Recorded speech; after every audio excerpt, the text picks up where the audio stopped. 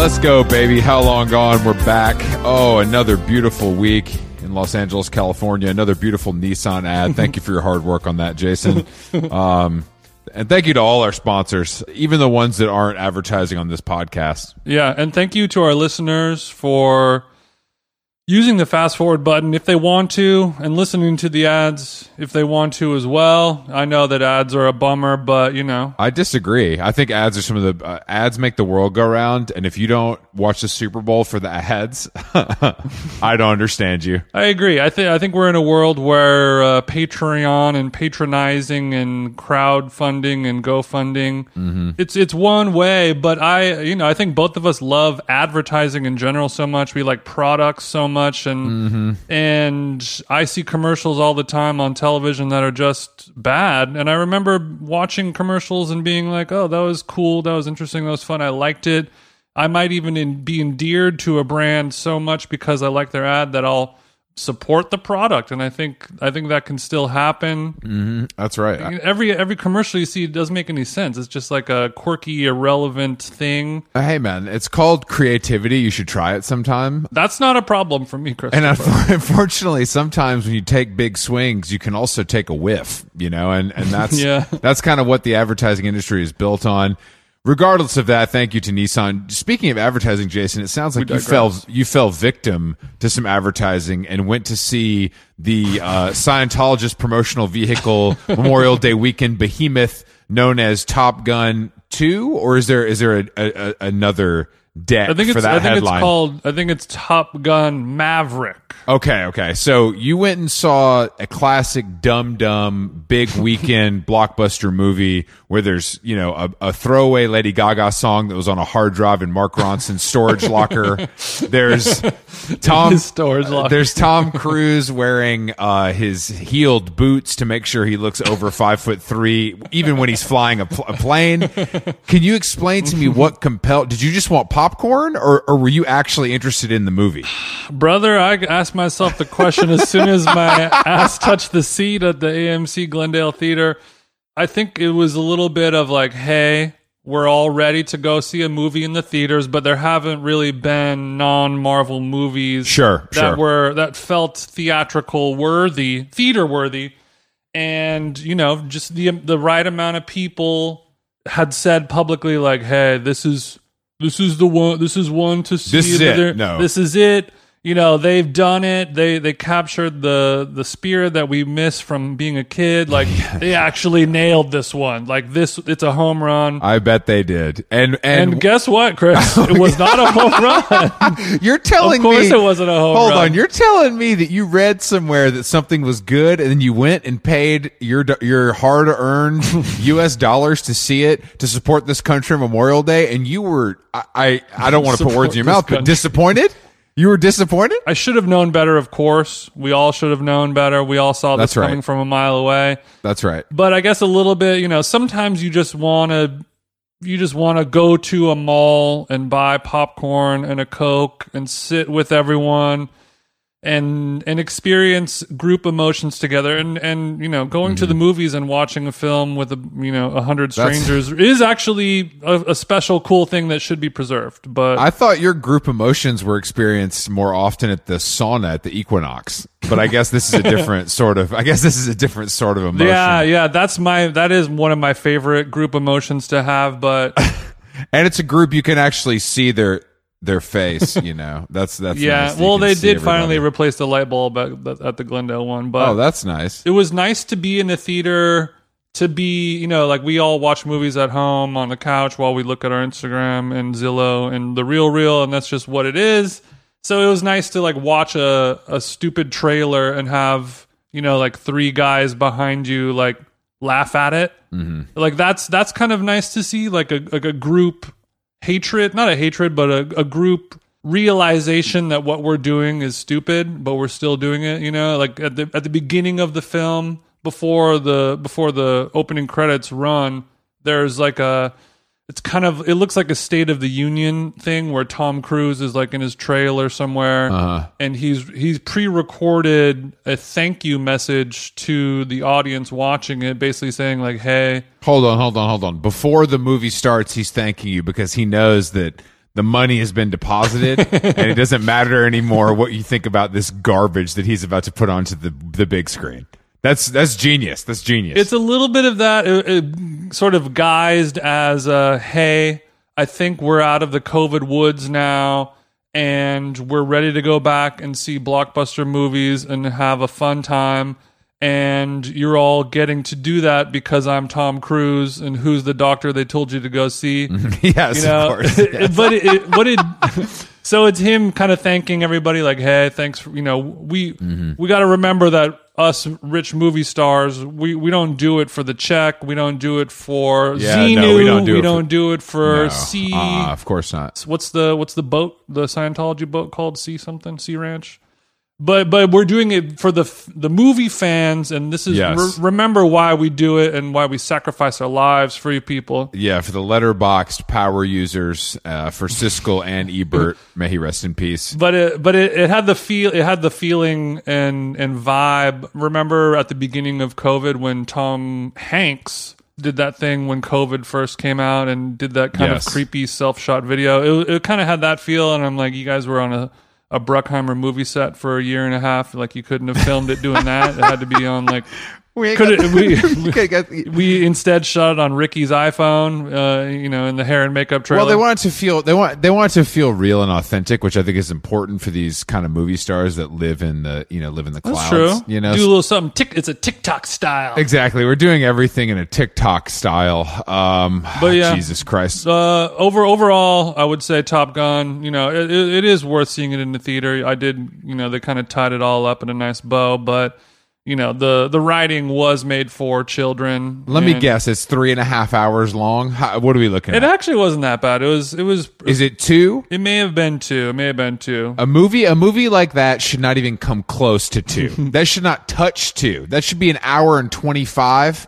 And I would say you could even slim it down after that. I don't want it to enter into the shorts category, of course. But I think we could trim it down. 2 hours of shit blowing up is, I guess I said this last night to Al. I was like, I just don't smoke weed anymore. That's really what it comes down to. Like this would never even cross my mind to go see this. Not because I'm smart, because I'm obviously not, but it's more that I just can't, I don't have the capacity to just take an L to the head and just let this thing take over my life. I just can't do it. Yeah, and I think I don't know what the larger message of that is, but I know exactly what you're saying. And I was not able to see that film stone cold sober at 3 p.m. on a Monday. Like I definitely had to, inebriate myself. You had a couple of Sapporos in you, some Rose edibles. You maybe hit a pre-roll. I know how you operate, TJ. I've seen your. No, I just hit the bong before we got in the car. The parking structure was a little tricky. Oh man, there's nothing cooler. Oh, you know how many blunts I've smoked in a fucking rental car in a parking structure. I remember going to see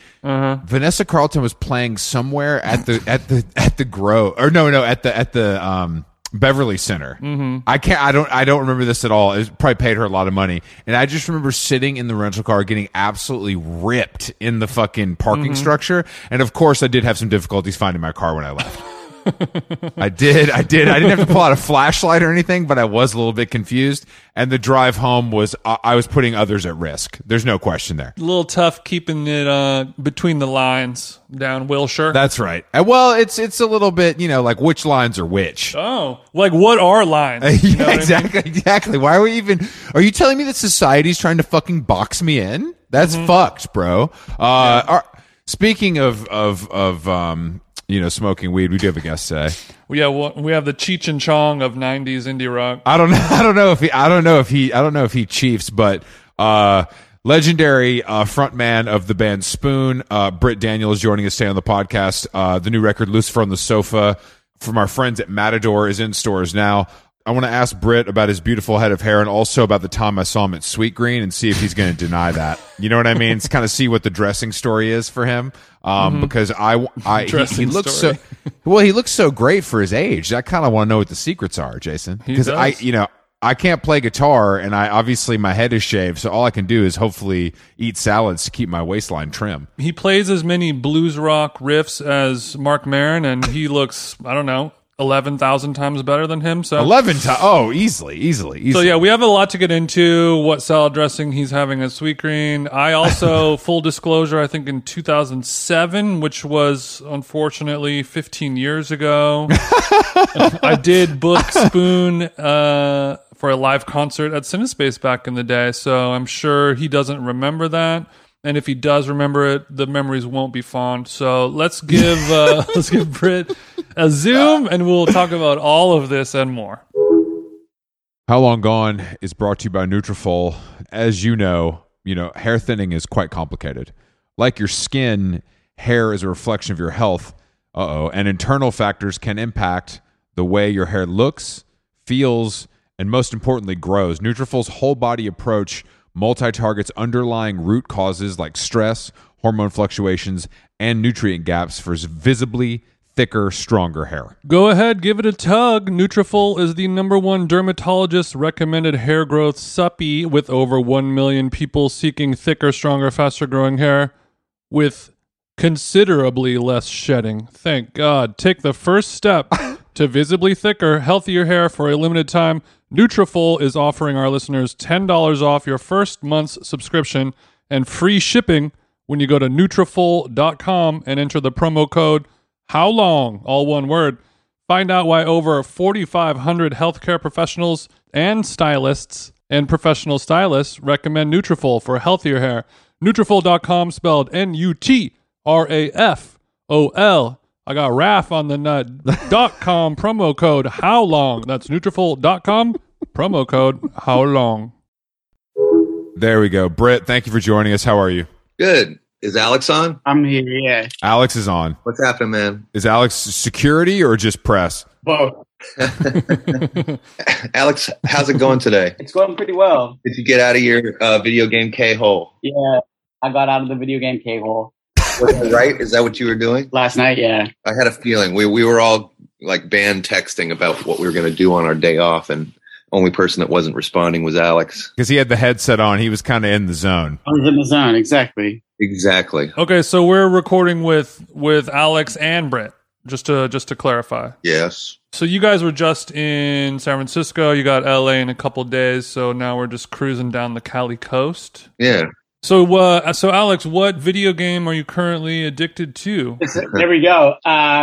It's called Elden Ring. Mm-hmm. Elden Ring, I have heard of that. It sounds like a bad movie, but I'm guessing that what is the vibe? Like, what are you doing in this game to get points? You're basically trying to save the world from itself. Oh, I don't know, Chris. This game's about, saving the world from itself. So, it's not like Sonic the Hedgehog where you got to get a bunch of rings. So you're virtually saving the world. And what are we looking at on an hour count? Like, are we looking at, you can do this 6-7 hours or are you limiting yourself? The sad and frustrating thing is when you go to quit, it tells you how many hours you've played. Oh, shit. Elden Ring is doing you dirty by doing that. Do you know why they would do that? Other than shaming? It might be a source of pride for some people because this game is like notoriously difficult. Like the makers have made other games that have been impossible to beat. I quit playing one of them because I got to a point where I couldn't return and I would have to start over. Okay. So it's kind of like the infinite jest of video gaming. Basically, yes. But yeah, you can beat it real quick, though. It'll be a source of pride for you, you know? It's like you can show I beat it in this amount of time. Okay. My time counter is not great. Jason, this is like when I screenshot my screen time on my iPhone being much, much higher than a normal person's and being happy about it. Yes. Is what it sounds like to me when I kind of shoot you the 8 hours this week. It's a point of pride that shouldn't be a point of pride in terms of mental health. No, exactly. Does this require, Alex, does this game require like any... Yeah, Britt, if you want, you can just pick up a book. We're just going to kind of talk about Elden Ring for the next hour. I understand you guys make music or something, but... Yeah, I'm not... We're a video game podcast now. We just decided. Sorry. Honestly, I'm intrigued because Alex is always playing this game, but I don't know a thing about it. I just see him. But Britt didn't take the time to ask about his interests, did he?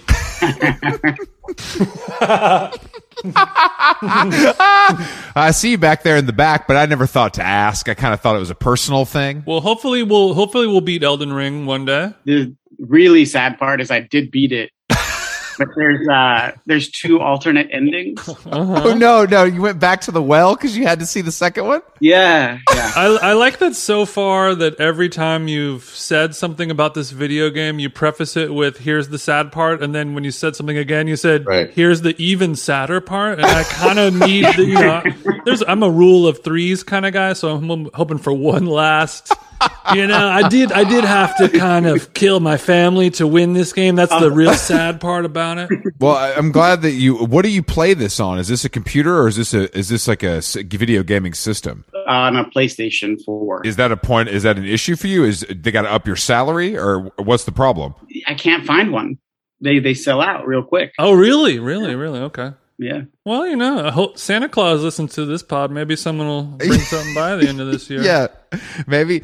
I think it's time for you to just bite the bullet and overpay to a laughable amount. That would be the even sadder part. I can't bring myself to do that. Well, we have a good listenership of people in the gaming world. I'm sure that a lot of these creative directors and people that work at different startup companies might have an in. So, listeners, if you're a spoon head and you want to help Alex out with a brand new PS5, send me a DM and I'll set it up. I won't tax you too hard. Well, Britt, what did you do on the day off if you weren't gaming? I rode my bike around. I went to the beach and walked along the beach. Okay, that's about it. Had a margarita with Gerardo and Jim. Okay, this is a real dichotomy. This is the polar opposite. That's like a real normal person's day off.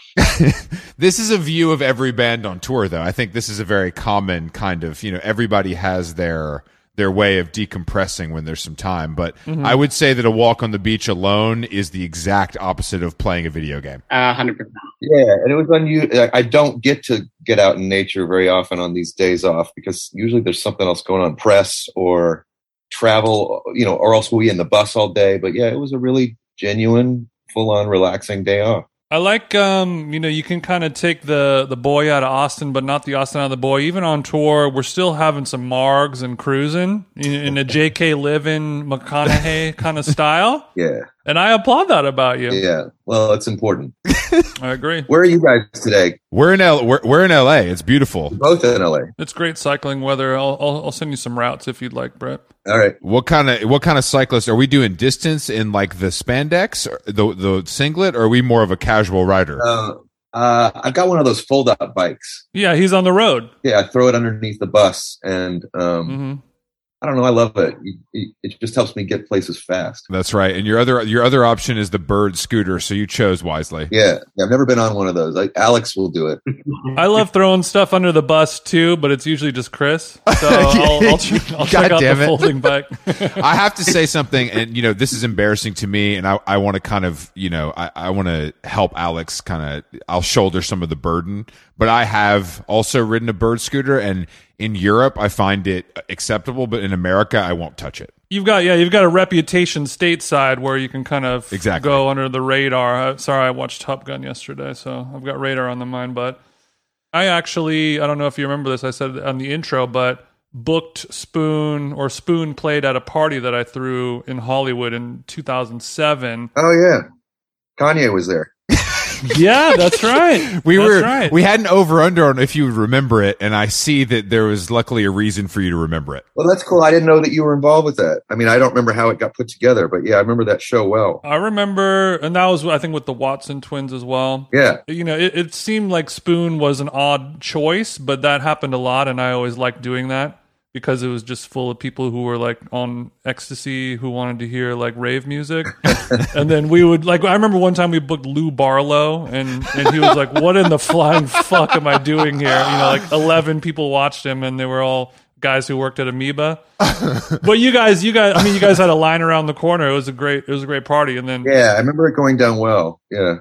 I met Rick Rubin that day. That's the other thing I remember about that. Really? Not at the party, obviously. Off-site. Not at the party. No, he wasn't at the party. We went to his house. This is before he decamped to Malibu. There was like a Hills house, right? Okay. Yeah, and it was pretty amazing. Just like exactly what you would. I'm sure it was zen as all get out. Was this for a purpose, or was this just a general meet and greet? It was. There was some consideration of signing us, and we went through this phase. This was right after Gimme Fiction came out, and right before Ga Ga Ga came out, and we sort of went through our second feeding frenzy with labels. We love a feeding frenzy. It's always, there's at least a few good dinners in it. Yeah, I know. Rick Rubin took you guys to Katsuya. It was great. Big night for you. Yeah, I mean, I think meeting Rick Rubin or getting invited up to the house is kind of like a rite of passage. Britt, this was the American Recordings phase. I think he was just about to start working with Columbia, or maybe he just started. Okay. And in the end, we just stuck with Merge. We didn't switch labels at all. Mm-hmm. You said that don't impress me much, Rubin. It's exactly what we did the first time when we were Feeding Frenzy. We went with Matador instead of Interscope, Geffen, or Warner Brothers. So smart. I don't know. We either were very smart or we didn't learn a thing. Either way, I mean, look, you're still doing it. It could be worse. You know what I'm saying? You know, the history ended up being on your side, as we've sort of learned that we don't necessarily need the major label machine to find success. Right. That moment, it was a good moment for rock and roll and for, I guess you'd call it, independent bands or something. Did Rick kind of impart any wisdom on you, or was there any? We didn't get that far. What I remember is that it was just, the house was just like this, exactly what you would picture, like a old mansion, Spanish style mansion with all kinds of amazing just gadgets everywhere. And it was kind of dark. Like where he was seated was underneath this actual taxidermy of a huge polar bear standing up. You know, I believe that polar bear is featured in the Jay-Z documentary. Okay, yeah, or maybe the video. But I've seen that before, and I've never been to that house. So he's it's an imposing figure, and he knows exactly what he's doing. So he's sitting right underneath this, like it's kind of on a throne, but well underneath this polar bear. Mm-hmm. And if you Google Rick Rubin and then the letter P, polar bear follows right after. Oh, is that right? It's like a 10-footer. It's like a big bastard, yeah? Yeah, I guess my story checks out. Oh, it checks out. There's a photo of Rick Rubin standing next to the polar bear, and he's kind of wearing all white, and you can't really tell who's who. The best thing is he didn't acknowledge it whatsoever. He just kind of let us into this room. He goes and sits underneath the polar bear, and we had these, we probably were in one of those. A little smaller, like a little lower. Yeah, a little bit. A little bit lower. He didn't acknowledge the bear whatsoever. It was just like, this is casual, like he happened to get that chair. Kind of seems like his vibe. I saw him once at a smoothie shop in Malibu. Oh, you're talking about You're talking about Sun Life Organics, I'm sure. One of the best smoothies. Yeah. One of the best smoothies in LA. So I'm waiting for my smoothie, and a man walks in, and it's Rick Rubin. He doesn't say a word to anybody, and just walks to the counter, and they hand him a fresh coconut, and he eats. And that was it. There was no conversation. There was also no money. No money exchanged. No money. No conversation.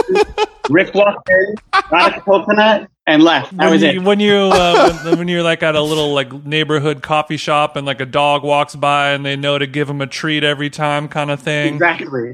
Get his coconut ready. But yeah, I was just standing there with my friends like, what the fuck? Yeah, that's Malibu is its own kind of planet in some ways, where stuff like that I feel like happens more often there than anywhere in the metro Los Angeles area. Probably, yeah. But I don't know if so. But part of the draw to signing with Rick Rubin is that he would at least consider producing your album, or did he not even offer that at this stage? That we didn't get that far with it. I bet no matter what happens, he'll give you advice. I'm sure you've had a lot of those conversations, as many as he has. Just I bet I remember more about it than he does.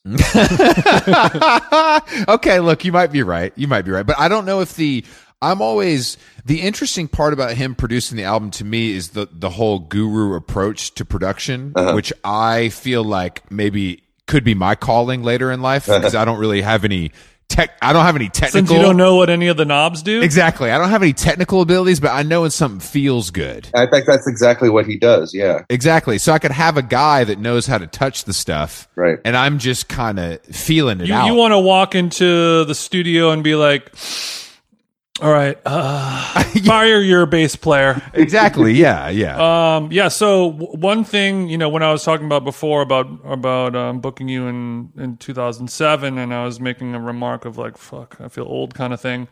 A lot of musicians, not even, ones that have been around for a long time, have been complaining lately about labels and everyone telling them, you guys got to get on TikTok. You guys got to get on TikTok. It's not about the songs. It's not about the blah, blah, blah.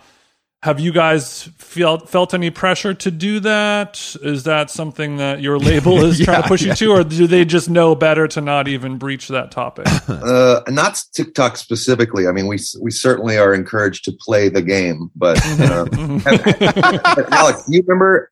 Have they pushed us into TikTok? I think they made one. They made one for us? I mean, we haven't personally done anything with it. We're just going to go ahead and do it for you. There is one that they've made. And what's the visual content? Do you know? I have no idea. I haven't looked. It depends on which one of you guys is the best dancer, and that kind of where you start. I guess maybe a better question for you, since you mentioned playing the game, is like through the years, have you noticed that there's always something like this that's just been repurposed as, like, you know, now it's TikTok, but like you've gone through multiple iterations of quote unquote the game that you have to play that nobody really wants to play? Yeah, there is always a game. You're right. Have you liked any of the games, or have they all been TikTok?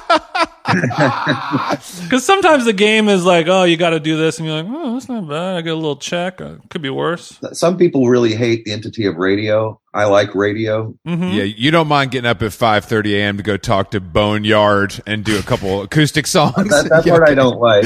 You know, when you got to play like a radio, like a big radio show in an arena, it may be strange, but I don't really mind that. And I just love being on the radio. I listen to the radio a lot, so it's. So I read that you have a room in your house where there's always the radio playing 24 hours a day. That's true. Yeah. Does the station rotate, or is it just one station? I try to rotate it a little bit, but in Austin, it's usually KUTX. So what is it about radio that you find yourself drawn to, other than the commercials? Well, sometimes I like being in charge, and then sometimes I like it just being an experience where it's not an algorithm; it's actually chosen by people. I like that, and I like some of the personalities. It does feel very personal. I mean, I think that is something that we have lost. I mean, Jason, have you heard of NTS? Maybe I have. I don't know what's NTS.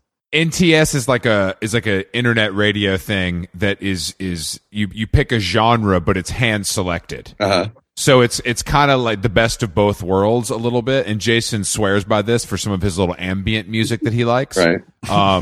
But it's like it's a little bit of a combo because it's picked by a human, right? But it's seamless in a way. You can either listen to a live feed where there's always live DJs playing music, or you can kind of go back and stream past shows. But instead of just like, here's a song and here's a song, here's a commercial, people will make a playlist and have it kind of mixed together, and it's like a whole. I mean, I like the breaks where they tell you what the artist was, and have the whole thing going. I like that too. I think I find out a lot about a lot more music that way, And also, we have a lot of decision fatigue going on in our lives with what to choose all the time, and it really is nice to just say, "Ugh, just put the fucking radio on. I don't want to think about it, even if it's something bad. I'd rather listen to a bad thing than pick a good thing." Right. I picked a bad thing last night, Jason. We watched a show about a cult leader named Teal that I had never heard of, and it was completely caused by decision fatigue. And I'm going to check myself in soon. It's a shame how much it can really stress you out. No, it's crazy. Yeah. Which Elder Scroll mission you're going to go that day? Yeah, exactly. It's the constant flipping around is. I mean, yeah, I know what you mean. I've subscribed to Disney Plus ever since Thanksgiving, just so I can watch that Beatles thing. I mean, if I could buy it once, I would, but I can't. So I keep paying for this. You forgot to unsubscribe. We've all been there. No, I don't want to not have access to it. It's like a fun thing to hit up every day. So you're saying you're going back to it. You watch it all the way through, but then you want to go back to it sometimes. Yeah, I go back. I've heard a major takeaway from that were the looks. There was a lot of inspiring clothing going on. Yeah. That I think was a hot topic of conversation in my world, along with the music, of course. Well, speaking of what the question I was asking you before, I was recently reading an article that was talking about kind of the TikTok-y algorithms changing how we're listening to music, and a lot of people are listening to old music more so than current contemporary music. Like modern music sort of shapes the culture and the zeitgeist and everything, but people are actually listening to older music more often, you know, craving music that's not like a synth loop algorithm kind of thing, but actually has musicianship going on. So do you guys feel like some of your back catalog or just your catalog in general of music that's actually real has experienced a little uptick lately? I mean, that's what we wanted to do with this record, was make something that was completely real. Mm-hmm. You know, not that our last record wasn't real, but there were a few loops and there were some drum machines. Oh, okay. And it was a very pieced together record. And yeah, we wanted to make one this time that was much more like an analog record made in the 70s was. Right. And also a spoon loop is different than a Billie Eilish loop. Probably. But is that true that people are listening more to older music? Is that something you can... Yeah, no, it's real. And it's not even like music that's like 60 years old or whatever, but, you know, even just music like 5 years ago, it's a huge difference from what's being made now. And I think a big part about TikTok is people are taking old songs, speeding them up or slowing them down, washing them out in reverb, and kind of creating these new sound bites, essentially, or whatever, you know, 5 seconds worth of audio that they can then do a stupid fucking dance to or something, you know? Right. And then that will then take the original, and that song will be number one on... The example that's being used right now is Kate Bush. Yeah. Like, it's number one on I believe it was number one on iTunes because it was in Stranger Things. Yeah, I think a lot of the time that has to do with music getting placed like that too. You know, yeah. We were Britt and I talked about this, I think, in a different interview a while back. But it feels like whenever there's like a climax in a TV series or like an important scene, they're never using something that was recorded recently. There's like more emotion in that always because they're actually playing it, and it's not somebody at their keyboard, you know, like typing away. You're right. We talk with musicians on this podcast a lot, and we love to talk about syncs and maybe a life-changing sync that you've had monetarily or one that you turned down that you deeply regret. We prefer life-ruining sync stories, yeah. But if you have a positive one that you'd like to brag about as well, that works. I want to know how you were able to afford that Swiss Chalet, and hopefully that was from a McDonald's commercial or something. So if you guys have anything you could offer, that'd be great. Honestly, I can't think of one that I regret. But Alex, have we done any bad ones, Alex? I don't think so. I mean, at this point, it's kind of like it's just like an essential form of income because the streaming shit is so bad. If you get a sync, take it. Take the money and run. So it used to be a nice little icing on the cake that you didn't expect, and now it's a revenue stream that a lot of people really depend on. You know, even further back, it was like any kind of sync replacement was frowned upon as selling out. Yeah. But like sure. At this point, the way that the whole financial system works, it's just brutal.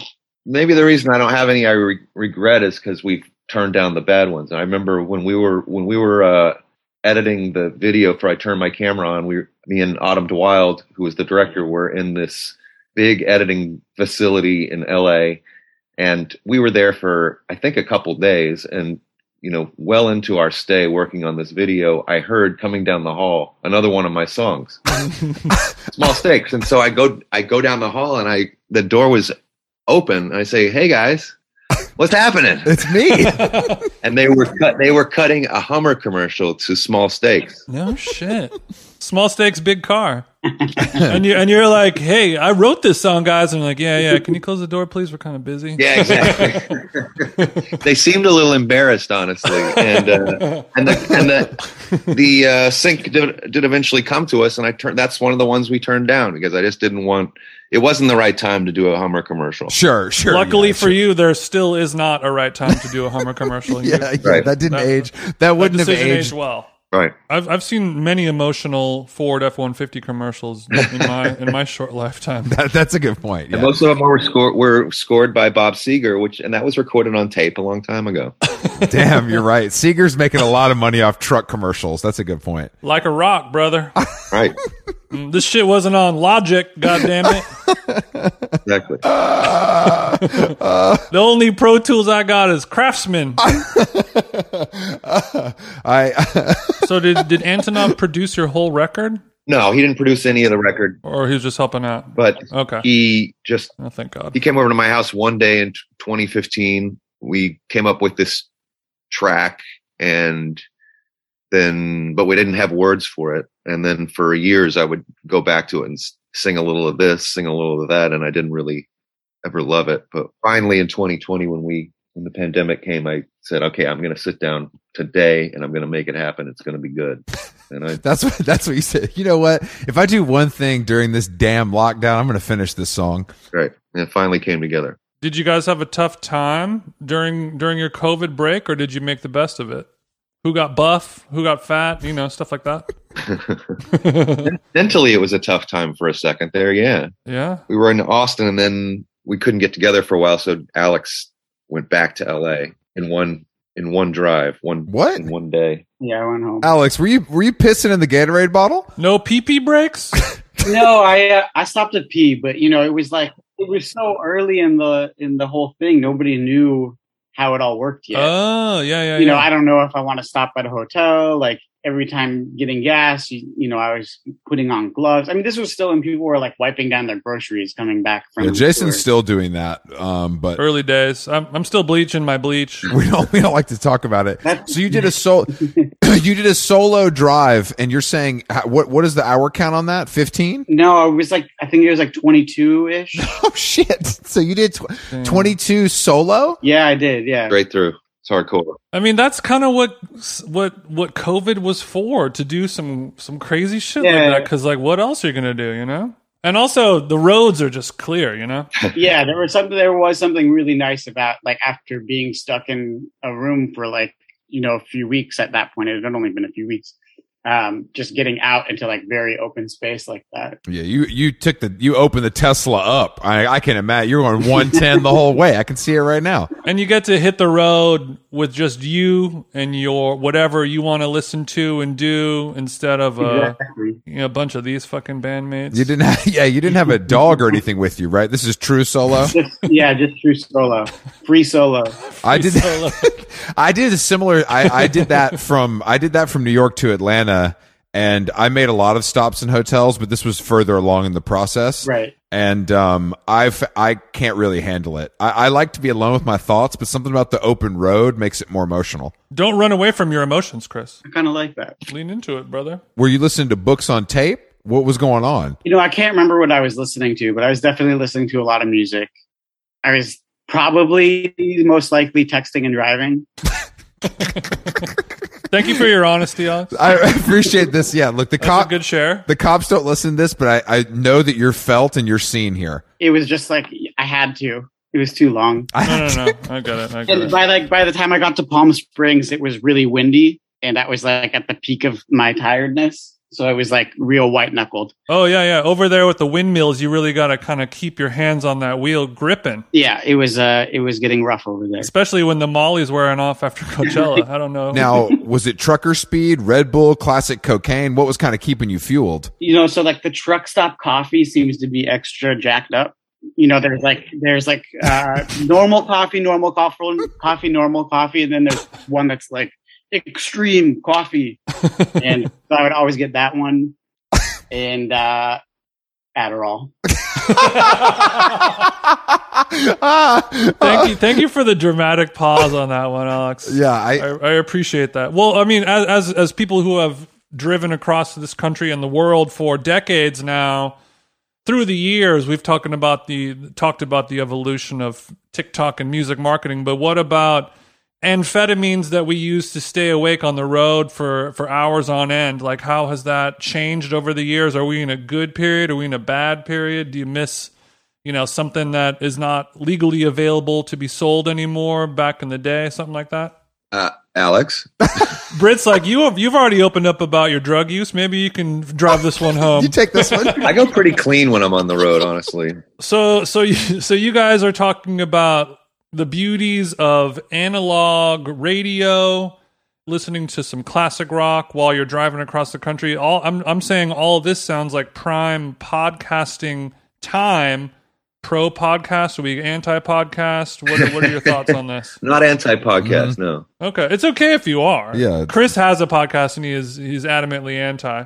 Are there people that are anti-podcast? Is that a thing? This is my co-host, Chris. Waste of time. No, I used to listen to a lot. Like when it first really hit me, I would listen to 4 or 5. I was also, to be completely transparent, addicted to OxyContin. So I would kind of just zone out and listen to 5 hours of podcasts. Right. And now I can listen to 30 minutes here and there, but it reignited my love for music in a way that I didn't see coming. You didn't know what you had till it was gone. Exactly. Like it had taken over my listening. And now I only listen to music, really. You're edging music. I was edging music. Yeah. But I mean, I don't know. I just can't. I think when you do something, I don't know.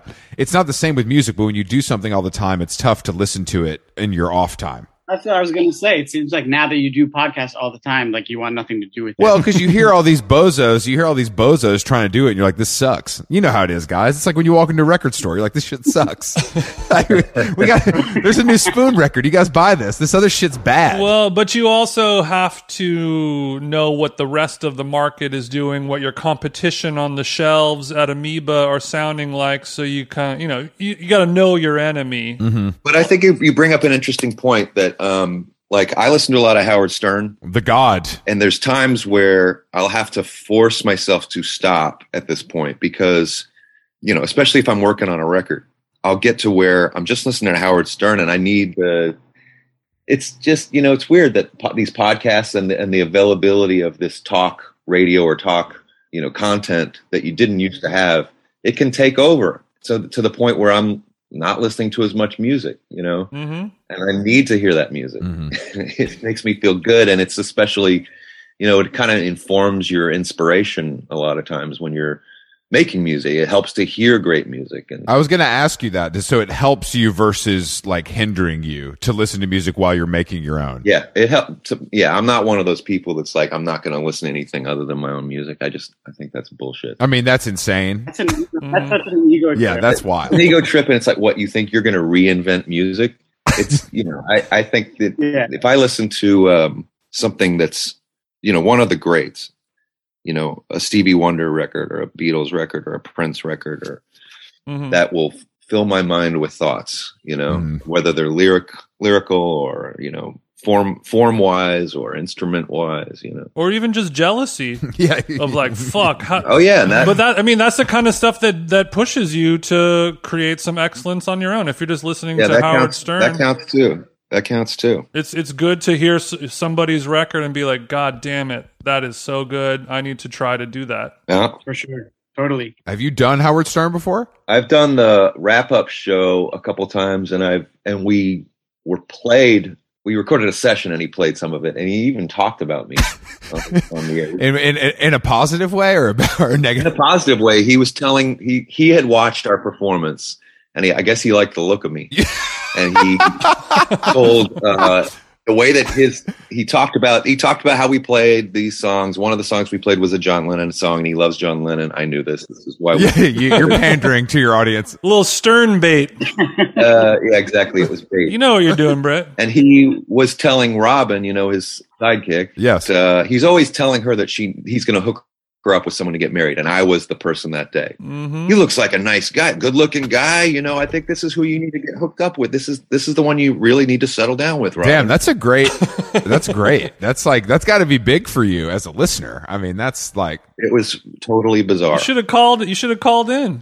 Well, I didn't hear it live. I would say I would recommend this to you, but you probably already have it. But the book that they published of all of his interviews, where he kind of gives you the insight before reading the transcript. Howard Stern Comes Again. I haven't read it yet. It's great. I didn't read it all the way through. I kind of go back to it from time to time because it's a pretty thick tome. Yeah, I got to read it. Yeah, that sounds awesome. Yeah.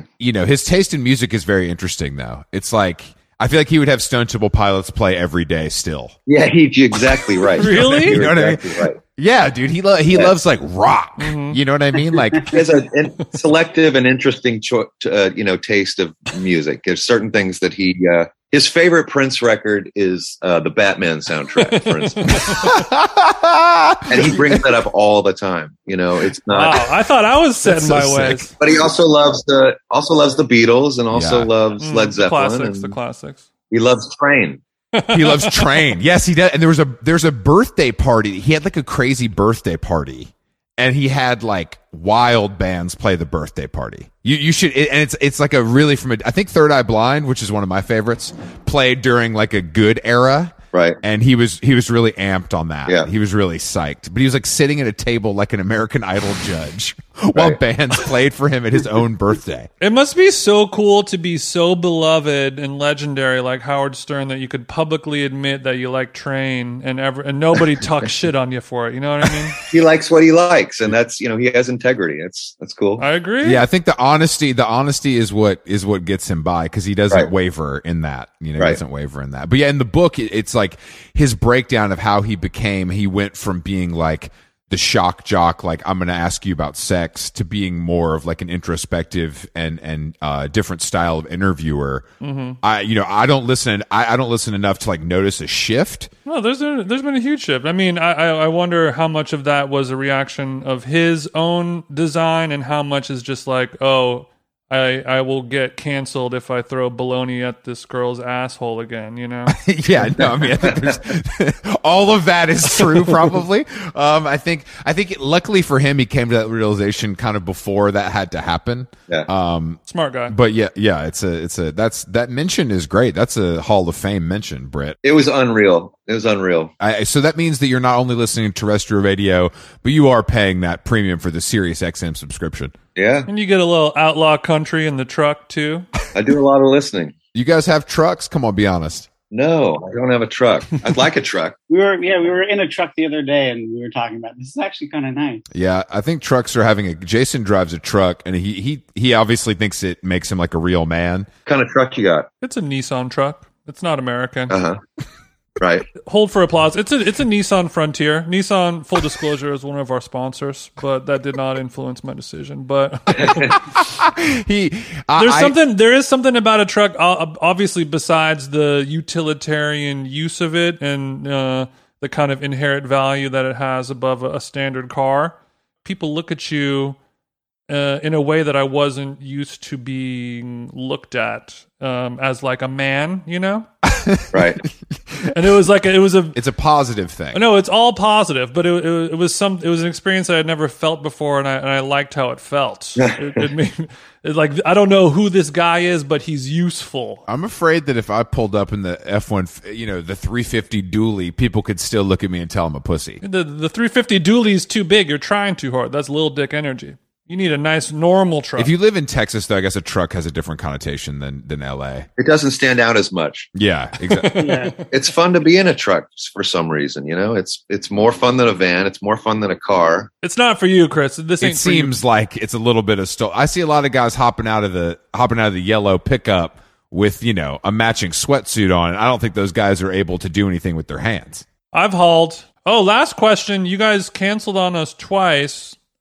And I would like, I'm not looking for an apology, guys, but just maybe an explanation. Is that true? Yeah, that's right. And this is what these guys always do. You're going to blame it on the PR, and I get it. I would too. I am completely unaware of us having had a interview set up before. That's why you're the star, baby, and that's why we're the lowly media. I have no idea what you're talking about, bro. I mean, I knew that they were trying to schedule it for a while, but I didn't know that one was scheduled. It's okay. Well, I apologize. No, it's fine. It's a good hang. No. Don't worry. The other question, Britt, just quickly, is I believe that I saw you once at a Sweet Green. A Sweet Green. You're familiar with the salad restaurant. Oh yeah. So if that was you, I would just love to confirm what your kind of go-to dressing is. Just like a balsamic vinaigrette is pretty good.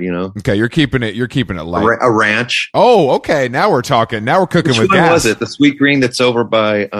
This was in New York. This was Kenmare. I don't know. Well, I could recognize that beautiful head of hair anywhere. And then even this is pre-mass though, so I didn't want to interrupt by asking if you like the cashew, but I'm glad to know now that you're a vinaigrette guy. Yeah, afterwards we'll contact your PR and we'll get your email addresses. Put some Sweet Green bucks into your account. Don't worry, it's a little gift from us.